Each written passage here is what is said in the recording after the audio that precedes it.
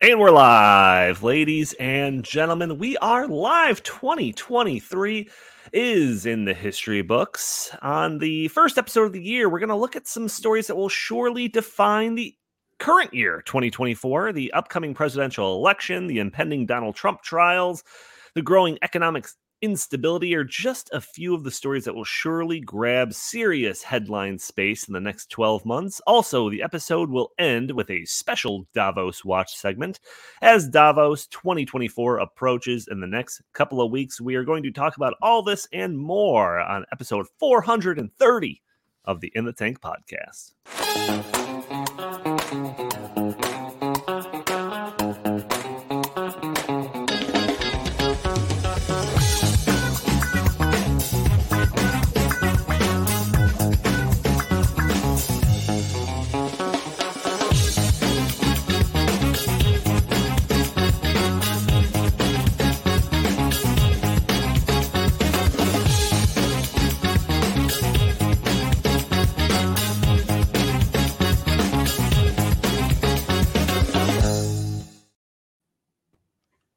Fox and Friends in the morning, they're very honorable people. That is right. I got my best Christmas gift here for, honoring. From this day forward, it's going to be only America first. That's right. Little Donald Trump is going to sit right here behind me from now on. Welcome to the In the Tank podcast. As always, I'm your host, Donald Kendall. We've got a full crew today. I've got Jim Lakely, VP of the Heartland Institute. How are you doing today, good sir? I'm doing great. I am actually now very disappointed that I did not grab my little fighting, punching tiny Trump that I bring out on the show once in a while. That's also a pen, a nice gift from my nephew a couple of years back. But Happy New Year to everybody. And in fact, when do you get to stop, or when must you stop saying Happy New Year, by the way? I like to say it all the way through January, but I'm probably an outlier. Yeah, I'm going to give you 2 weeks. 14 days is all you have to say Happy New Year. But a Happy New Year to Chris Talgo, editorial director here at the Heartland Institute. How are you doing today, good sir? Pretty good. I'm the kind of person that says Happy New Year for maybe 2 to 3 days after, and then it's like, okay, no more. Just like with Christmas, Donnie, I know that you like to keep your decorations up. I know it's been, 2 weeks since Christmas, and you still haven't taken them down. Guess what? Mine were out the next day. 26th, Christmas is over. Yeah, and not just put back in the storage, just thrown in the garbage. Also joining us, we have Jack McFerrin, who is a research fellow and research editor here at the Heartland Institute. Jack, welcome to the show. Thank you, Donnie. Yeah, Happy New Year to everybody. I think that the baseline for that should be you just say Happy New Year to each individual person you see one time, and then you don't say it again to the same person. Yeah, up to a certain standard, like after a couple of weeks, it's a little weird to say Happy New Year. Jim, You either say it once or within 2 weeks, whichever comes first. Yes. Because Jim, according to your philosophy, we could start the next 4 episodes talking about Happy New Year, and that would be really weird by the 4th time. So I think now it's guaranteed I'm going to say it every show, probably for 6 months. So. For 6 months.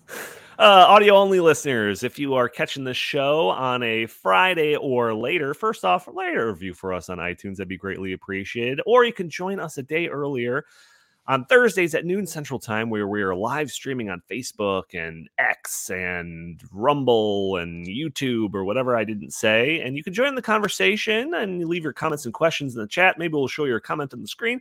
Maybe we'll address your questions on the fly.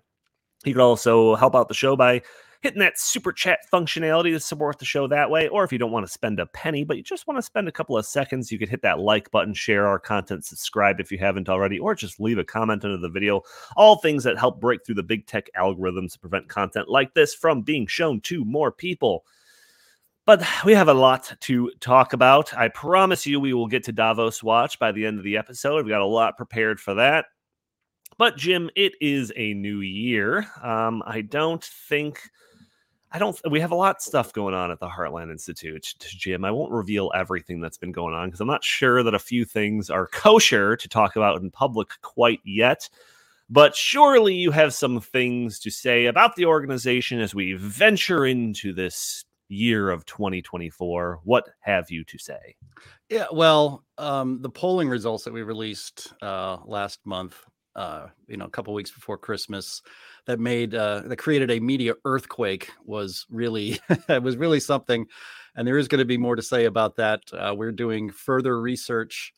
For those of you who are not familiar, you can go to heartland.org and see all the poll results. But it showed that we surveyed voters, likely voters, and asked them what they did in the 2020 election as far as what they did with their mail-in ballots.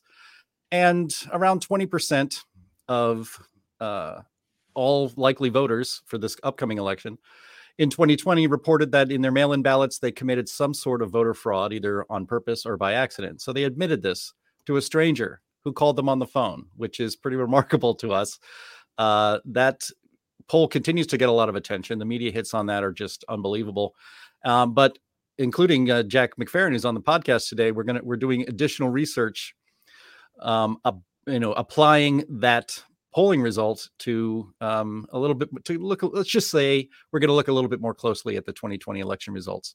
So that's going to be another big bombshell that will be coming out from the Heartland Institute in the coming weeks. But Donnie's referring to an email that I sent out to staff. I'm vice president of the Heartland Institute. We've been around as an organization. This is our 40th year.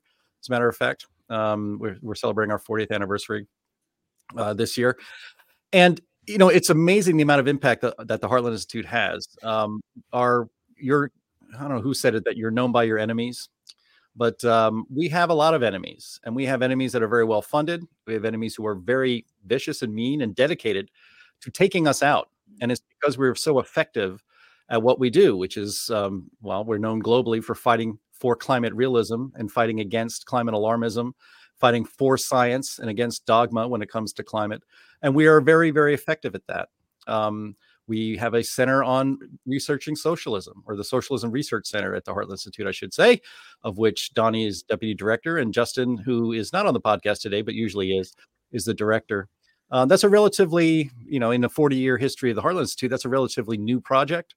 Yet it has also had enormous impact. Donnie and Justin have helped Glenn Beck write, what is it going to be, 3 books now on the Great Reset, on basically globalism and the aims of the globalist powers to control our lives. These things are not conspiracy theories; they are real.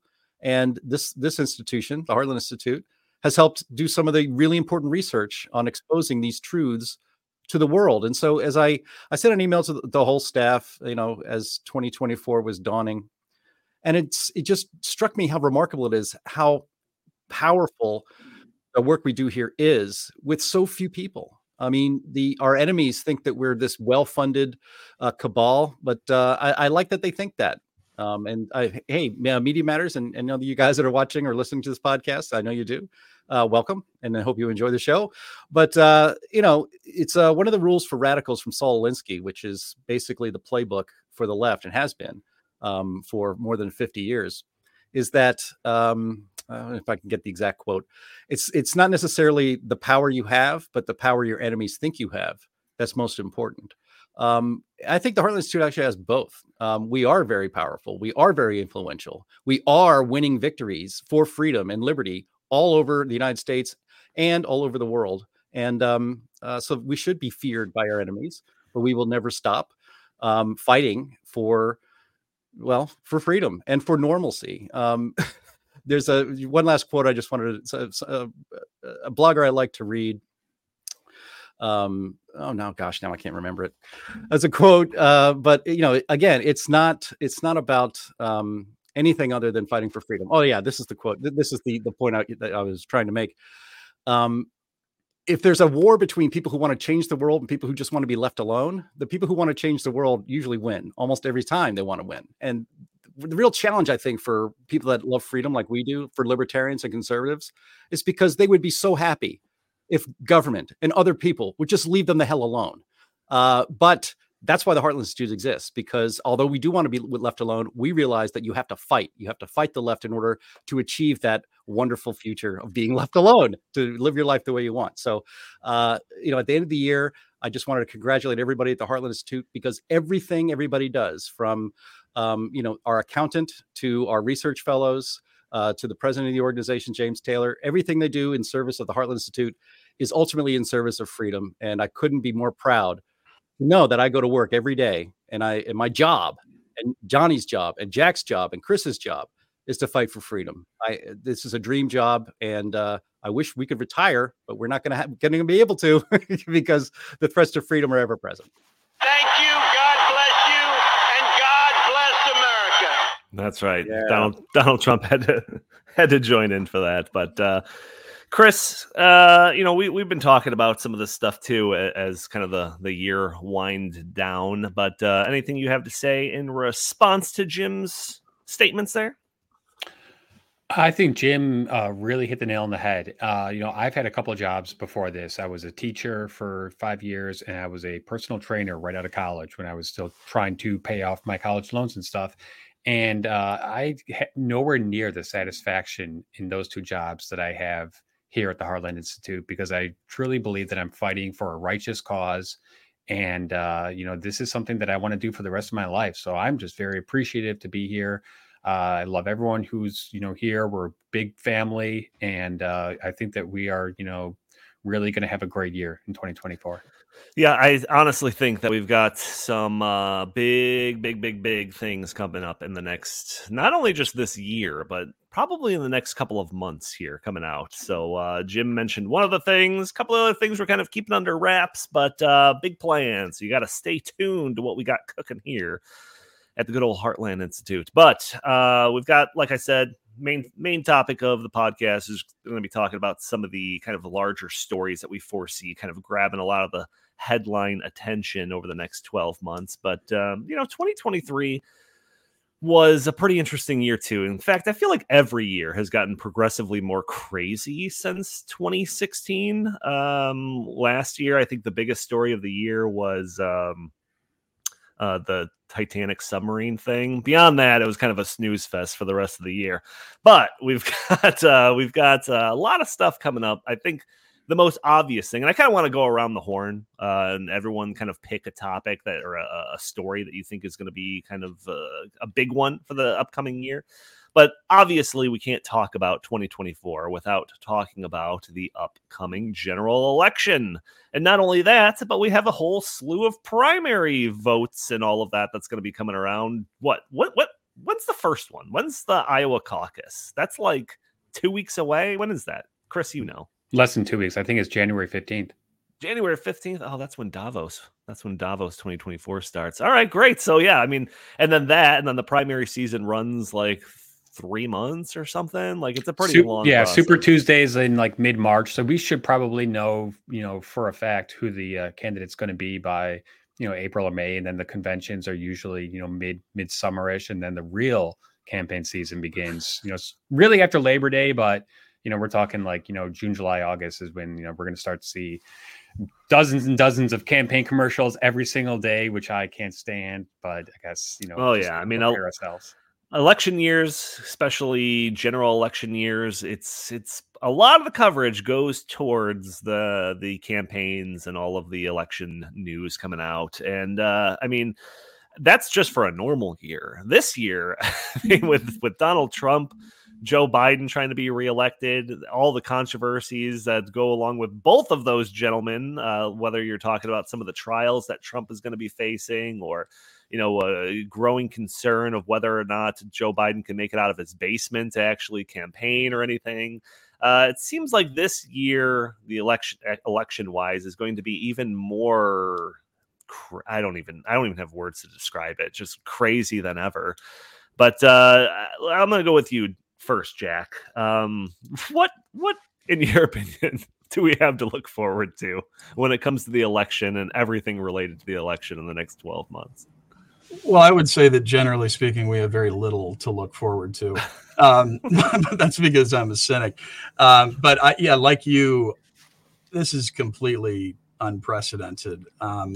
Chaos is probably a bit of a tame word to describe what we're going to see and what we're already seeing. We've already got 2 states that have attempted to knock Trump off of the primary ballot in Colorado and in Maine. And yes, we assume that the Supreme Court will step in at any moment now. I mean, I'm pretty sure that the deadline for Colorado is tomorrow. Somebody correct me if I'm wrong.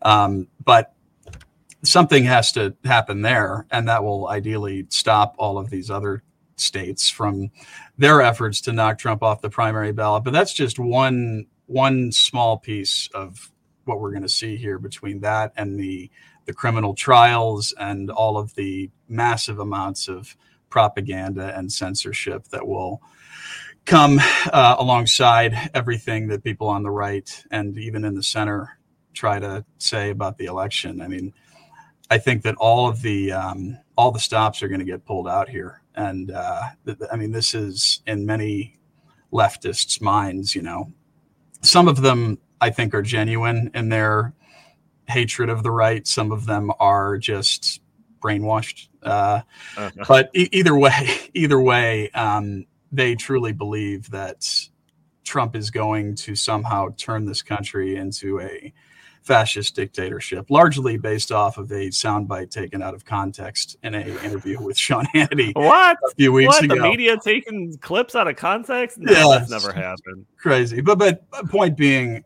we have absolutely no way of predicting what is going to happen between now and November. And I'm just here for the ride and here to fight, in whatever way I can to protect the integrity of our election process. Yes, and he means fight like metaphorically. He doesn't mean literally. So stay off his back, FBI. No. Chris, is this the next now most important election of our lifetimes? Is this the 25th most important elections in our lifetime in a row? What do you say? Well, I haven't been around for 25 elections, at least general elections. However, I do think that this is going to be the most important, most significant election that I've ever been around in. And, I just wanted to go back to 2012.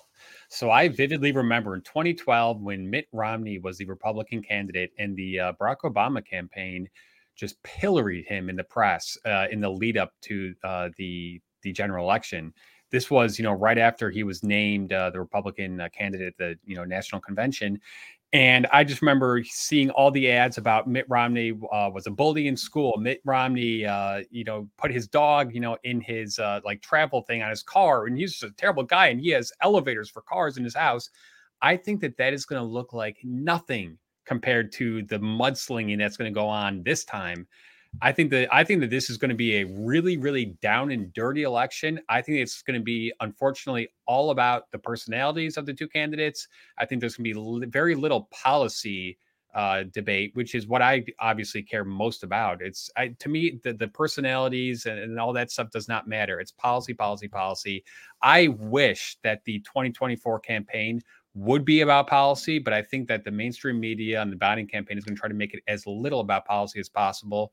I hope the Trump, campaign really does harness and focus on the policies that they are proposing, which I think we desperately need.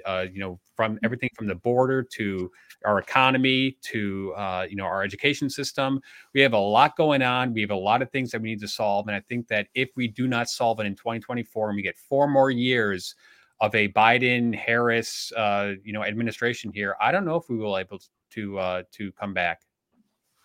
Yeah, Jim, I don't know. I mean, obviously, I was kind of joking when I was asking about whether or not this is like the most important election, since whenever.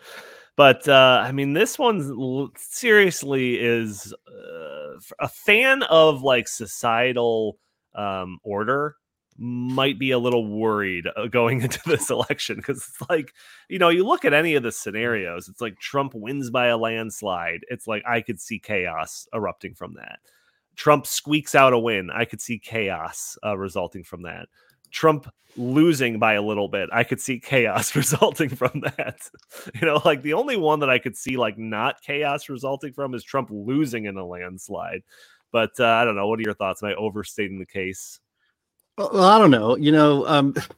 I'm usually the most pessimistic person on this podcast, or maybe in the organization, despite my I think pretty inspiring opening statement there at the top of the pod. But I recall, and you'll recall too, but nobody else can recall it because our show got nuked from space and taken down when we discussed that infamous story in Time magazine about how all of these previously unknown and unseen forces, very powerful ones, very wealthy ones, worked together to fortify the election, as they put it, in 2020 to ensure Trump's defeat. And one of the aspects of that story, or one of the details of that story, was how well-funded professional rioters were poised in cities across the country, ready to riot, ready to burn, ready to injure people if Biden did not win the election. But suddenly they all just dissolved away. And that was reported by Time Magazine.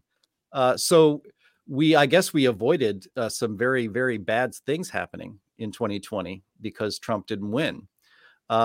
So am I worried that cities will burn? Yeah, if Trump wins the election narrowly or handily, that is going to lead to people dying on the streets. Let's just be honest about it. Businesses being burned down.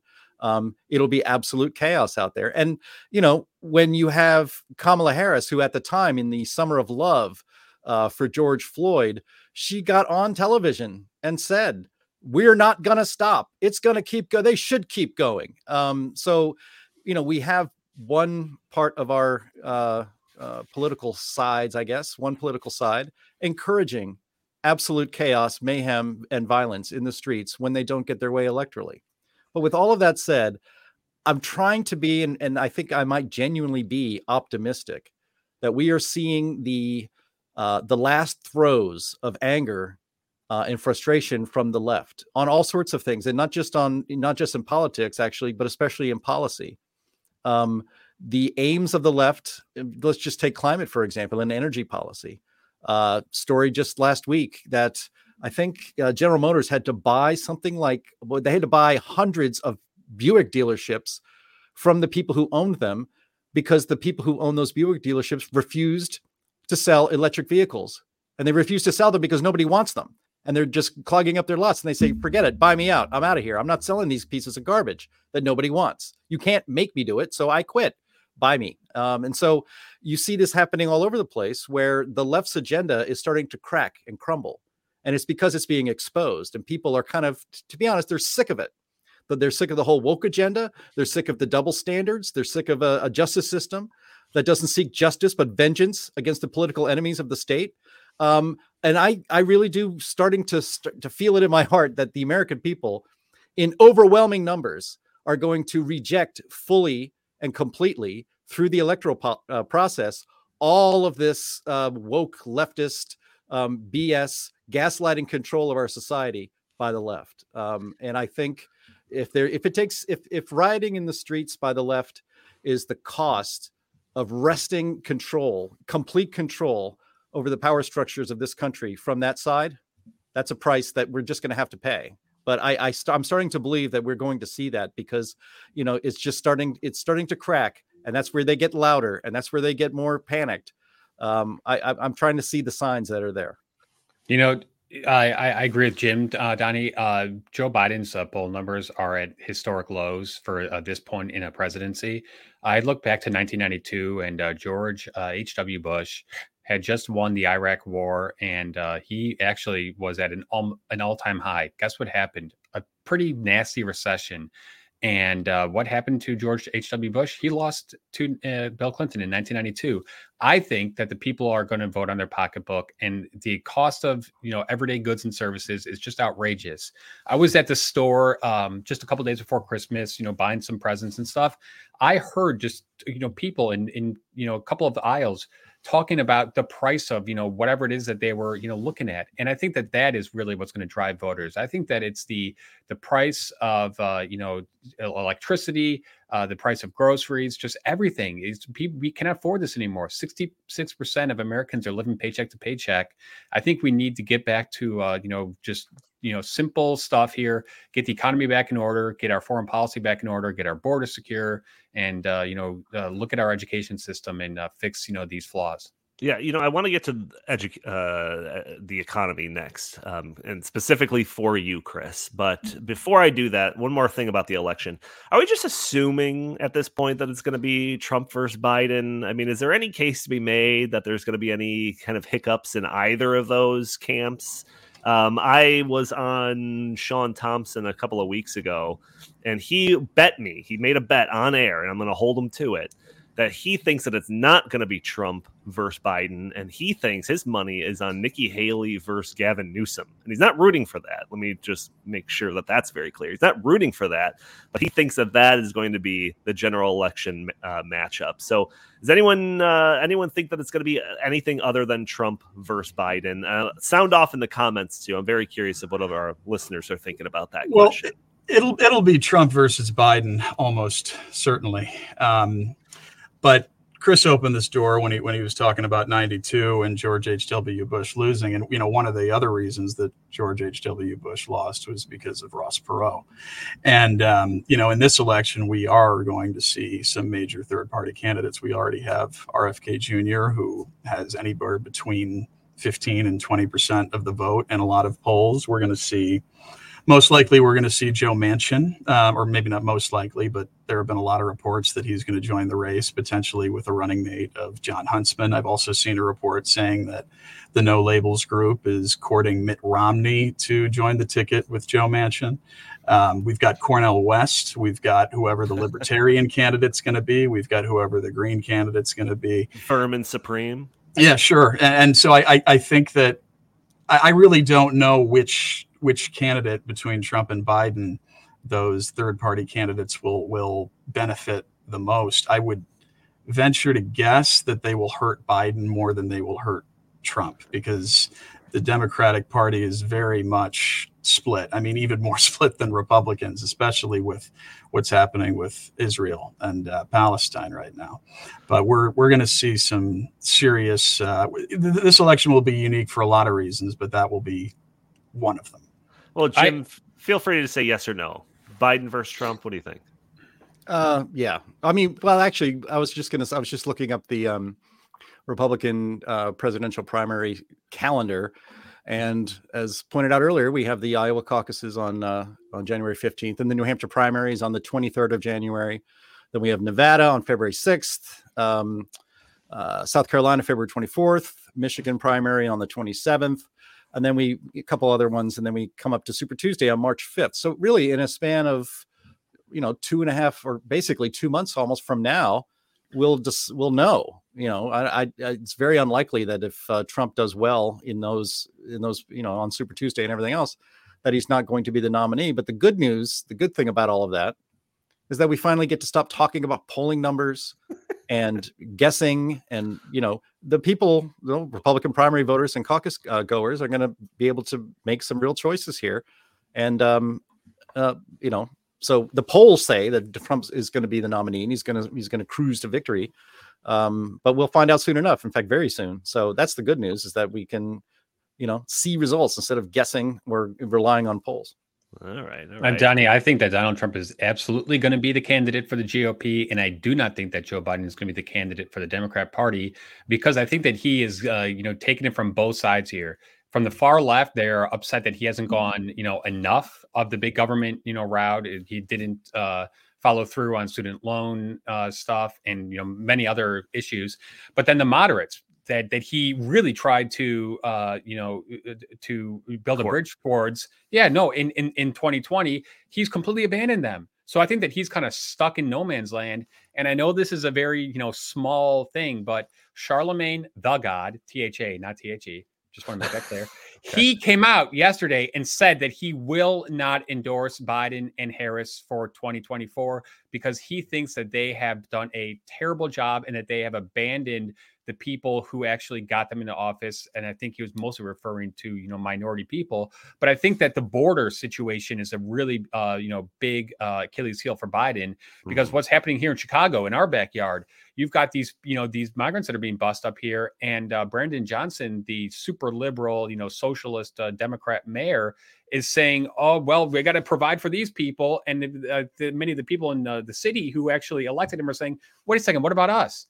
So I think that this is just one instance of where they are on really rocky, road here, because they're trying to thread that needle between satisfying the moderates and satisfying their far left, liberals. And whether it's the Israel thing, whether it's the border thing, whether it's the economy, whether it's energy, whether it's environment, just, across the board, I think that he is, not satisfying both of those. And I also watched his little video thing on New Year's Eve on Dick Clark's Rockin' New Year's Eve thing or whatever with Ryan Seacrest. It was terrible. Joe Biden looked like, his eyes looked like they were like, something was just fundamentally wrong with him. He could not answer the most basic questions. Jill was sitting there next to him, and Ryan Seacrest, for example, was asking him, "What are you eating these days?" "Oh, pasta." And then she goes, "Oh, remember you like ice cream?" "Oh, yeah, I like chocolate chip ice cream." If this is how bad, and it had to be edited, couldn't even be shown live. He is really, really,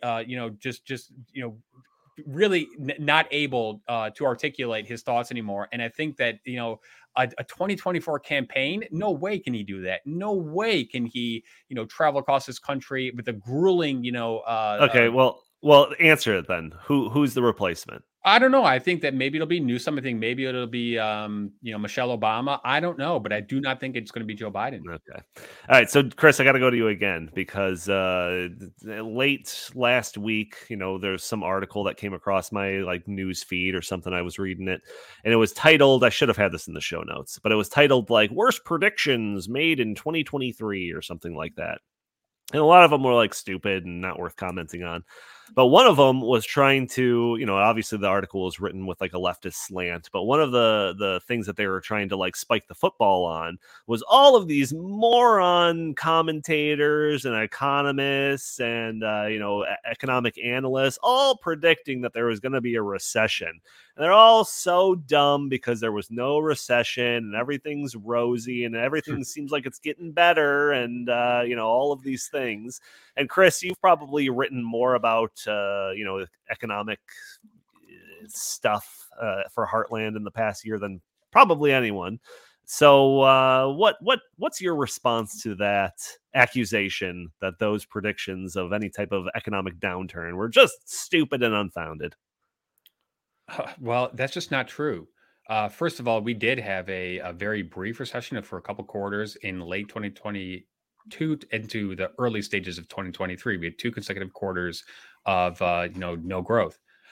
So across the economy, here's one thing that I hear a lot of, especially from some of my liberal friends. The stock market's up, everything's great. My portfolio's up, and I've tried to explain to them, and especially one guy in particular. Wait a second. Most Americans are living paycheck to paycheck. They don't have a dime to put into their portfolios. They don't care about the stock market. The stock market is completely outside of their everyday circumstances. What they're concerned about is when they go to the grocery store, when they go to the gas station, when they go to, dinner, and they're paying, 20%, 30% more for the things that they need to survive.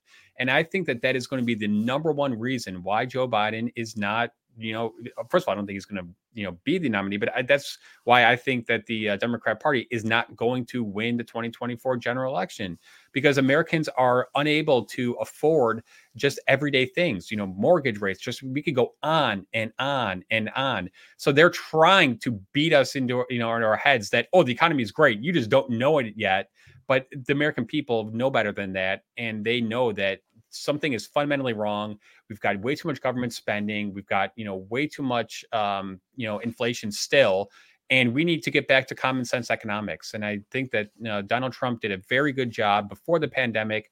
We had a really, strong, thriving and growing economy. We were actually bringing manufacturing jobs back into the United States. And I think that had there not been the pandemic, that Donald Trump would have won easily in 2020. But the pandemic, really, changed things, right before the election. And I think that now we're, in 2023, 2024, and we still have not recovered yet. And I think that people are pointing the finger at Biden and saying your big government, big spending, inflationary agenda is making our lives worse, not better. And I just go back to, and I know Jim probably remembers this. Let's go back to what Reagan said. Are you better off 4 years ago than you were today? And I think that if the people answer that question honestly, they will say, no, we're not. And they will, vote accordingly. Yeah, Jim, feel free to discuss any economic stuff that kind of relates to that potential story of 2024. Or if you don't have something to contribute to that, if you have another story that you think is going to grab a lot of attention in the coming 12 months, let it fly. What do you got? Don't you have anything? Donnie, I know you're the host, but don't you have some stories that you wanted to think? Do you not have one in the pocket? Because I'll go to somebody else. Jack, if you have a story, then you can jump in with one. I'm not sure if I have a specific story, but I would say that, we'll continue to see massive innovations and upgrades to existing artificial intelligence. Like, for example, I've read a lot of reports that ChatGPT 5 will come out definitely by the end of this year, and perhaps even in the next few months. And that's a pretty big step up from its current iteration, because right now, and Donnie, I know that you're pretty well versed in this as well, but right now it's still artificial narrow intelligence, and GPT-5 will, according to reports, be artificial general intelligence, which essentially means that it will be able to think and reason and connect dots between things at a level similar to human beings. And feel free to tag onto that, Donnie, with what you've. Oh yeah. No, I mean, I've read far too much analysis on this, and a lot of the people suggest that the 2024, the year of artificial intelligence, is going to make 2023 look like nothing. Which 2023 was a huge year when it came to that. I won't pose this open-ended, what are the stories of 2024 going to be, open-ended question to Chris, because he's going to talk about aliens and UFOs. So I'll sidestep that one. They're out there. But one thing that I did want to mention that seems to be a kind of a common prediction that I've seen in the interwebs is this idea of some sort of large cyber attack sort of incident. And a lot of people suggest that this is something that's going to be like a foreign policy issue with China or Russia or something like that. Others suggest that it's, going to be some sort of just like economic issue or whatever. But we've talked about this on the podcast before, but the World Economic Forum in January of 2023, so about a year ago, had some really weird prediction where they suggested that in the next 24 months, I'm pretty sure that was their timeline. They said in the next 24 months, there's probably going to be some big scale, large, cyber attack or something like that, some global hacking event, and we have to do something about it. And then a few months later, Justin was kind of covering a lot of our common agenda from the United Nations, which in one part has this whole section about cybersecurity and the potential cyber attacks and all of that. And then just recently, there was an article that was going around about a CBS reporter or commentator. I can't think of her name. Jim knows it. That was predicting a Catherine Herridge, predicting a black swan event in the next 12 months, basically leading up to the election, which caught my attention because it kind of aligned with that World Economic Forum's prediction of in the next 24 months a year ago. So it all seems to line up. A lot of people were suggesting that this is going to be some sort of big thing that has some impact on the general election or whatever. And a lot of people say whatever your predictions are BS anyways. I'm not going to listen to you. But Jim, I mean, I don't know if if this was a movie sequel, I mean, how are you going to raise the stakes more than what COVID did in 2020? Are you thinking that there's a possibility that there's some big scale cyber security threat issue, whatever, going into this year? What do you think? Well, I think it's instructive and almost funny that you had mentioned that somebody at the WEF, the World Economic Forum, predicted some sort of catastrophic event or something within the next 24 months. Yeah. Of course they can put a 24-month time frame on it because they're going to be responsible for it, or at least know about it and not do anything. So that's why they we just got canceled, everybody. Yeah. I guess I'm influenced by our commenters here in the chat. So with some of their comments. So sorry about that. No, actually not sorry about that. But because if you remember, it was like a year or so before COVID, the global pandemic, that people at the World Economic Forum were warning that we're going to have a huge global pandemic that's going to be very dangerous. Yeah, they did. They actually predicted it, and then it comes true within 12, 16 months later. Bill Gates goes out there and says, well, okay, so when the next pandemic hits, Um, you know, when you hear these things from these global leaders, and when they go to Davos, and we're going to have Davos Watch later in this program to talk about it in more detail. But oftentimes we discount the effect that events have on elections, for instance. And so there could be something, either, an economic collapse, as you said, a cyber attack. We've been hearing warnings about a major cyber attack against the United States from China that could shut down our grid. It could, really do some serious economic and physical damage to the United States. We've been hearing predictions about that for several years. Nothing's ever happened. But is this a president and an administration that has a record of standing up for China, or standing up against China, I should say? No. So their ability to carry out something like that is greatly enhanced right now, as it wasn't maybe 4 years ago. Well, any sort of major event like what is being described will most likely benefit the incumbent, Joe Biden. And that's how it usually works, is when there is some sort of a major, like, national security threat or a major disaster, people generally, just from a psychological perspective, don't want to introduce a new regime during a period of chaos. So I think that what Jim, you said about how, the World Economic Forum will actually be responsible for it, whether they are or not, if something happens that's independent of them, it will be played up in a major way, just like COVID was, to take away our rights and to indoctrinate everybody with propaganda and to strengthen Joe Biden's regime. And that is what I think will probably happen over the next year. Something will happen that is unexpected and that will be deemed some sort of a national security threat, and we will see a clampdown. I'm sorry, just real quick. I just want to play devil's advocate to this. So during the Trump administration, 4 years, we had no real big foreign conflicts. Joe Biden's foreign record has just been atrocious. We had the disastrous Afghanistan withdrawal. We had the Ukraine, invasion, and we've had this, Palestine-Israel conflict.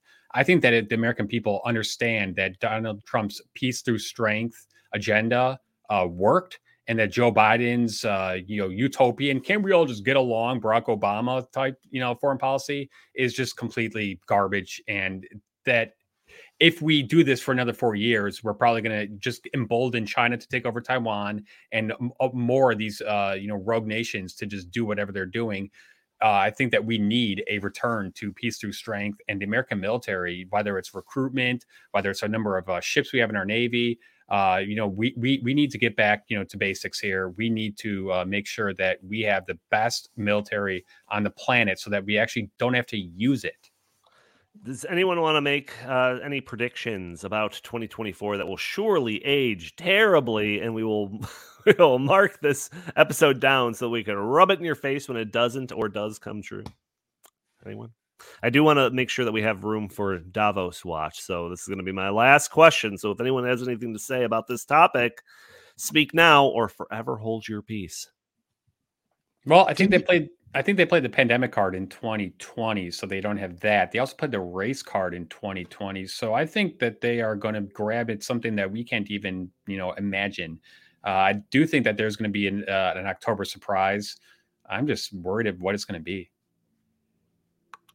And yes, together, we will make America great again. That's my prediction for 2024. All right, gentlemen. Let's do some Davos Watch. What do you say? Go.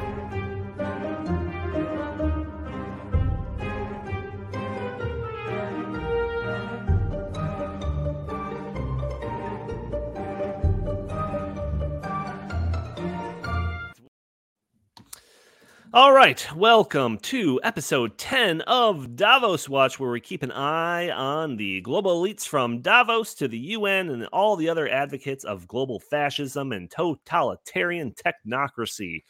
This week, I wanted to talk about a couple of things that specifically relate to the World Economic Forum and the Davos 2024 conference that will be taking place in about a week and a half from now, starting on January 15th.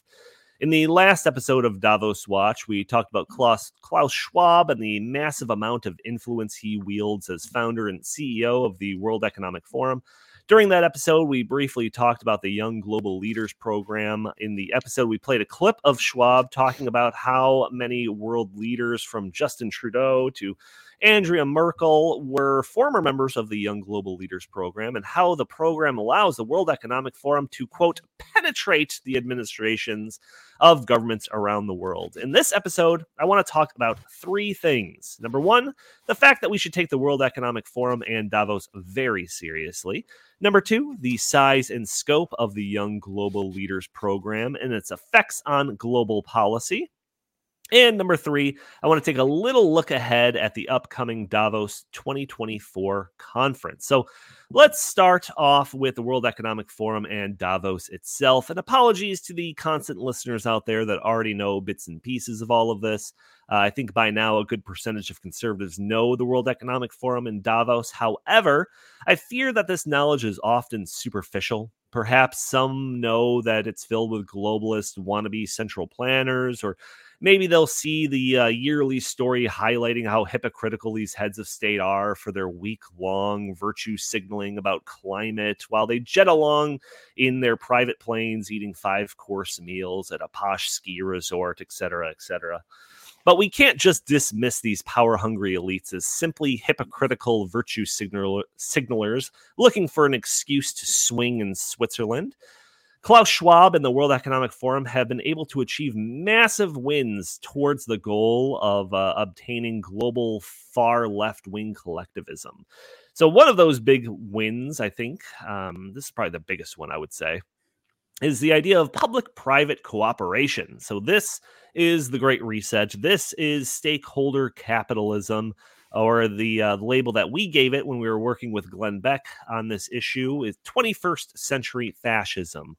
The entire system of ESG, the metrics guidelines for the system of corporate social credit scoring, all of the infrastructure and policies that molded the entire new age version of controlled economy was built right under our noses with direct coordination and development from the World Economic Forum. Also, World Economic Forum and Davos and all of that, they are extremely good, well-versed at influence and messaging. How is it that talking points of the World Economic Forum are parroted across the world? They don't have a news network. They don't own the New York Times or the Washington Post. So how do their viewpoints become so pervasive? Well, it's because they deal in influence. That is the currency of the World Economic Forum. Davos and the other couple dozen events that they host annually act as a showroom for the latest and brightest globalist leftist talking points, and world leaders, business leaders, and probably more importantly, high-level members of their staff are subjected to hours of narrative-spinning presentations on a whole host of dire issues that desperately need the action of compassionate leaders that have the power, nay, the duty to do something about it. And then this messaging is consciously or maybe even subconsciously infused into the messaging and influence of the attendees. So when they go back to their their countries or whatever, and they're doing their campaigning and, speaking from the podium, they are regurgitating some of those talking points that they have just obtained from places like Davos. So after a week at Davos, political and business leaders are just itching to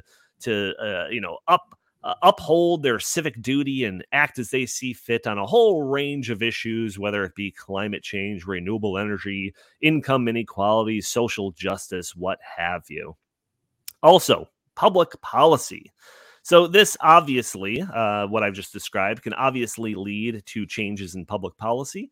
In addition to the messaging at the Davos conference and the cooperation facilitated by the World Economic Forum, the WEF also promotes their Young Global Leaders program. So the Young Global Leaders, I talked about this, a little bit in the previous episode of Davos Watch, episode 9. You go back and check it out if you haven't. But here are a few names, just a short list of names that are on this list of Young Global Leaders. When it comes to world leaders, you got Justin Trudeau of Canada, Emmanuel Macron, you got Angela Merkel, you got Gordon Brown from the UK, Gavin Newsom. Business leaders include Jeff Bezos, Mark Zuckerberg, Larry Page, Mark Andreessen. Also, you've got Paul Krugman, one of my favorite economists, Leonardo DiCaprio, and Jim's personal favorite, Megan Rapinoe, all part of the Young Global Leaders list. And the list itself is massive. I didn't think that it was this big, but it's got like thousands of names on it. Jack tracked down a database with everyone from the Young Global Leaders and its predecessor program, the Global Leaders of Tomorrow. But what is the Young Global Leaders? Is it just an honorary award given to up-and-coming influential people? Not according to the World Economic website and the literature on this matter.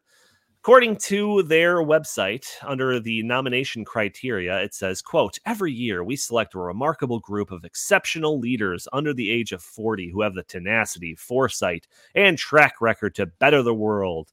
We seek individuals who reflect global diversity, innovate to advance the public interest, and place a premium on genuine public-private cooperation exchanges. These individuals will be invited to join the community and embark on a 3-year transformational journey. Their website is also populated with a bunch of testimonials from some of these people that are in the Young Global Leaders. One of the testimonials reads, quote, becoming a Young Global Leader wasn't an award for past accomplishments, but an invitation to start a new journey committed to helping make the world a better place. Another one reads, my Young Global Leaders experience helped me change my career to focus on driving more environmentally and socially sustainable financing and investments. For that, I am forever grateful. And that was the global head of sustainable finance at Bank of America, Merrill Lynch. So these people are very influential. They are very influenced by the Young Global Leaders program. And when they go back to, after their little indoctrination camps, they're able to help kind of indoctrinate everyone else down the line. So you have a program of the World Economic Forum dedicated solely to grooming the next generation of influential people. You have Klaus Schwab talking about how this. In that same video, he talks about how half the cabinet in Canada were Young Global Leaders members at some point. These public figures are all spouting World Economic Forum rhetoric, but does it translate to real governing and public policy? And I personally would love, if I had the time and the manpower, I would love to study the correlation between the Young Global Leaders members and World Economic Forum supported public policies enacted while those people held office. But in the meantime, I'll have to stick to what we can find. And thankfully, because of the wonderful research of Jack McFerrin, we have found a peer-reviewed academic study which gives us some insight into this very thing. So this paper that I don't think I have it in the show notes. I will find it and share it. But the paper is titled, quote, is the network of World Economic Forum Young Global Leaders associated with COVID-19 non-pharmaceutical invention severity? The study found that in regards to certain COVID-related public policy, the World Economic Forum, with its network of trained young global leaders worldwide, could function as an influential amplifier or echo chamber. If the World Economic Forum formed a shared opinion on the crisis and mitigation measures, this opinion might have been spread and reinforced through the Young Global Leaders Network. And so they found a correlation between countries with high levels of young global leaders in their kind of leadership roles and following some of these kind of WEF subscribed non-pharmaceutical interventions. So this shouldn't be surprising. I'd be willing to bet that I'd be willing to bet a lot of money that the same correlations could be found on a number of issues, whether it's climate change, energy policy being the first couple that come to mind. And last thing that I want to talk about before I open it up to comment here is that our world leaders are getting ready for another dose of World Economic Forum narratives with the Davos 2024 conference starting here soon in January 15th. According to their website, the main theme of the conference will be rebuilding trust It says, quote, the program embodies a back-to-basics spirit of open and constructive dialogue between leaders of government, business, and civil society. What could have happened in the past couple of years to degrade the trust people had in world governments and international institutions? I couldn't possibly know, but I'm sure Klaus Schwab and his band of experts have the answers and, more importantly, the solutions. So, Jack, you helped me do a lot of the research on this segment of Davos Watch. Any comments on any of the things that I had to say during those last 10 minutes or so? Sure. Yeah. So, I mean, I like you mentioned, this paper is really fascinating, and I highly recommend that anybody that has the time take a look at it. One of the, I'm not going to read through all of the results, but there's one section of it that it's like a little vignette. So here's a quote. A vignette might support this, meaning this conclusion that the young global leaders have an influence on pandemic policy. So Uruguay, which has 1 young global leader, and Argentina, which has 11 young global leaders, are neighboring countries with a similar population density. Argentina has 16 inhabitants per square kilometer, and Uruguay has 20 per square kilometer, although their total population size is very different. While Argentina imposed one of the most severe lockdowns, Uruguay did not and fared much better for whatever reasons.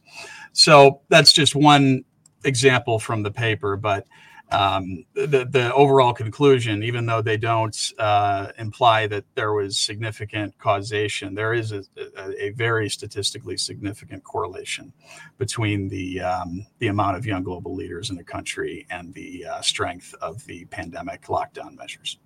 So yeah.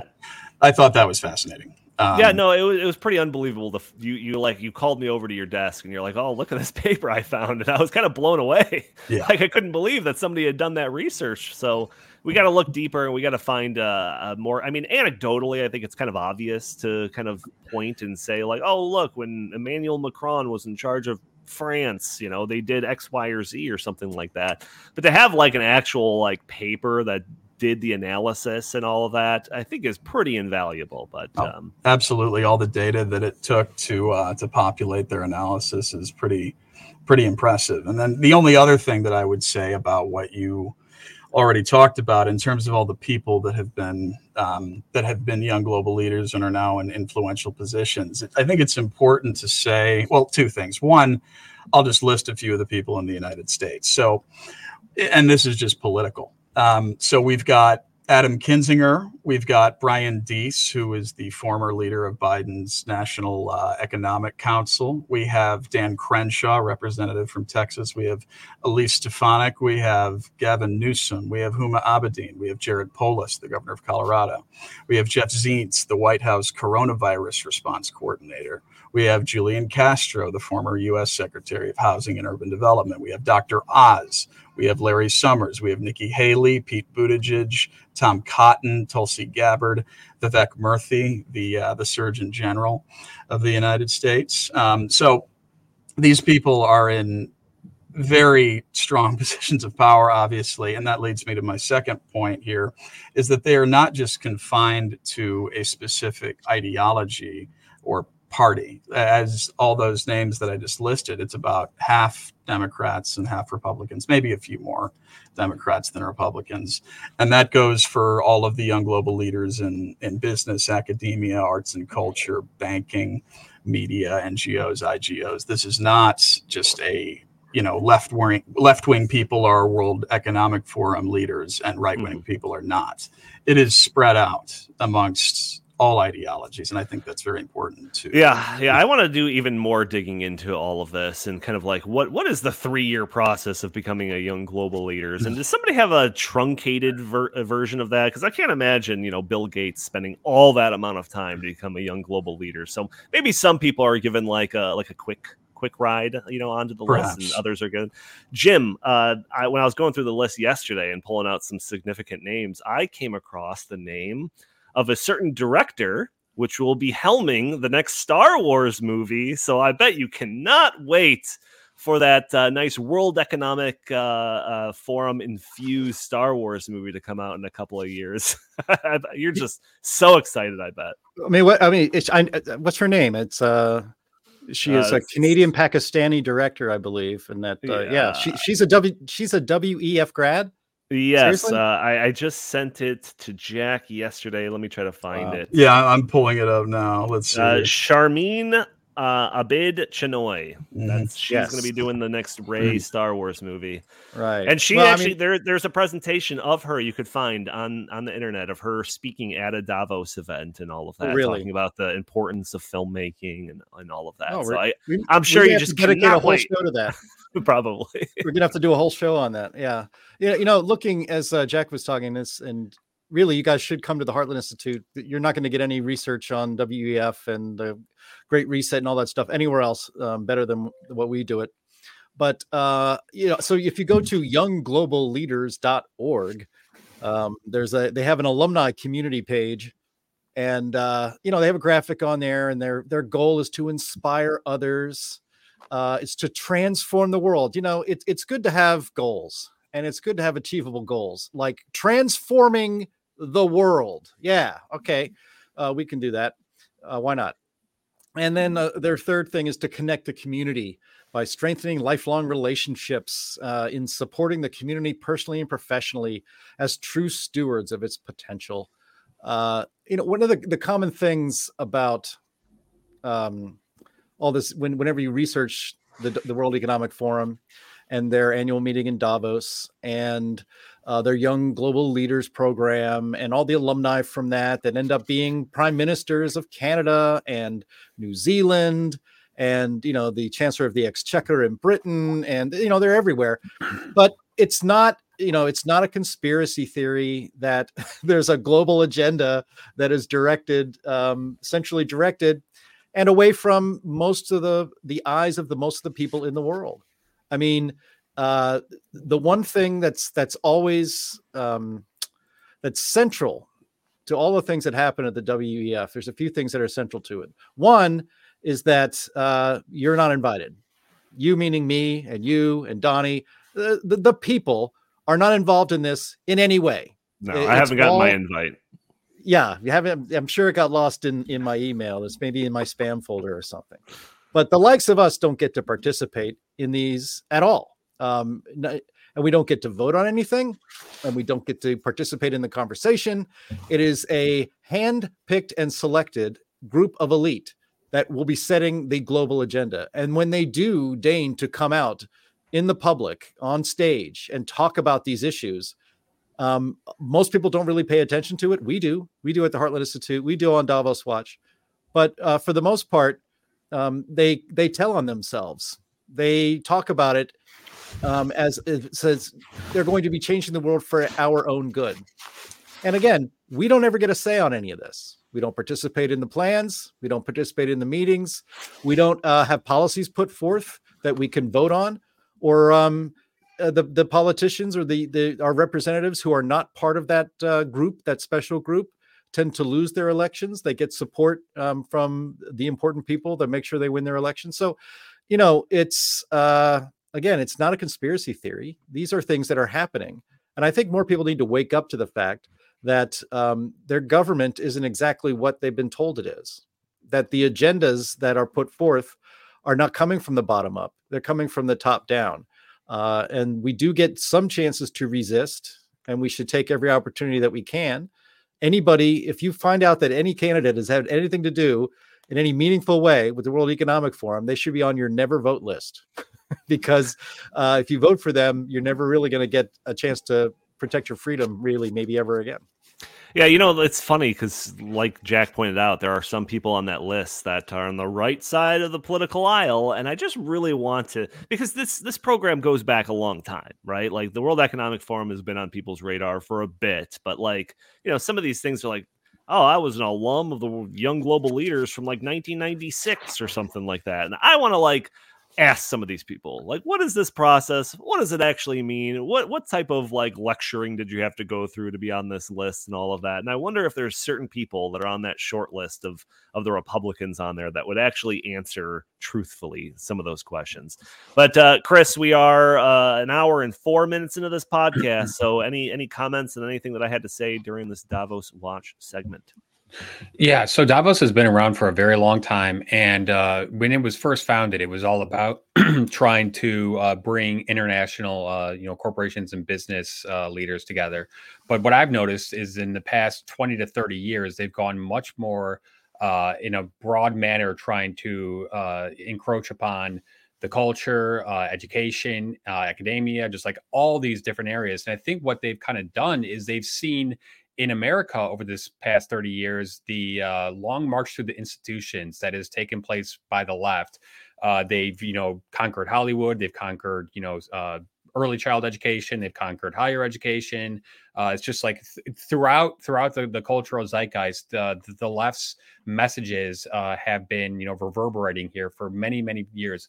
So that's why when I look at that list and I see stuff like, sports stars or like, Leonardo DiCaprio, what I think the World Economic Forum is trying to do is trying to get away from just being, pigeonholed into the economic realm. And they're trying to produce that leftist march through the institutions at a international global level, and they have the resources to do that. And that's why it's scary, and that's why we got to make sure that we remind people that globalism is not always the best way to do things.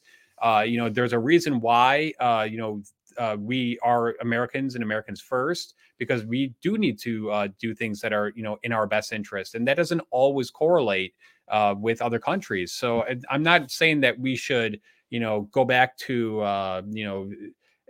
isolationism or anything like that. However, I do think that this 20, 30 year march through the institutions by the WEF at the global level is paying dividends, and we need to, push back against that. And that's what we're doing. And I think the first thing we have to do is open people's eyes to it, because the first thing you have to do is acknowledge the problem. And that's what we're doing. And I think that more and more people are starting to understand that the World Economic Forum is not even about economics. It's about, world domination in a way. Yeah, absolutely. We're going to continue to expose the globalist World Economic Forum on a hopefully weekly basis. We're going to wrap up the show, but we did get a nice super chat from Annika. Did I pronounce that right? Please tell me I did. Excellent show and love the Davos watch. So important to shine the light on the World Economic Forum's plans. Thank you, Donnie. Thank you for supporting the show like that. Like I said, you could support the show with super chats like that, or you could just hit that like button, share this content, subscribe if you haven't already. Just leaving a comment under the video all helps break through those big tech algorithms that prevent content like this from being shown to more people. We are going to wrap up the show, though, unless anyone has any last words of wisdom or anything they want to get off their chest. Hearing nothing, I will say that you can, continue to support the show. Like I said, if you're an audio-only listener, leaving a review for us on iTunes would be greatly appreciated. Or you can watch us on Thursdays, where we are live streaming at noon Central Time on Facebook and YouTube and X and Rumble. And join the show, throw your comments and questions in the chat, all of that. Join the show. You could also follow us on X at In the Tank Pod, or you can send us your comments, suggestions, or questions to the show by emailing us at inthetankpodcast@gmail.com. Jim Lakely, where can the fine people find you? At Jay Lakely on Twitter /X, at Heartland Inst or Heartland Inst on Twitter and X, and also always visit heartland.org. Fantastic. Chris Talgo, what do you have to pitch today? Heartland.org and stopingsocialism.com. Heartland.org, we got a lot of great opinion stories up there and just so much great content. Please go check it out.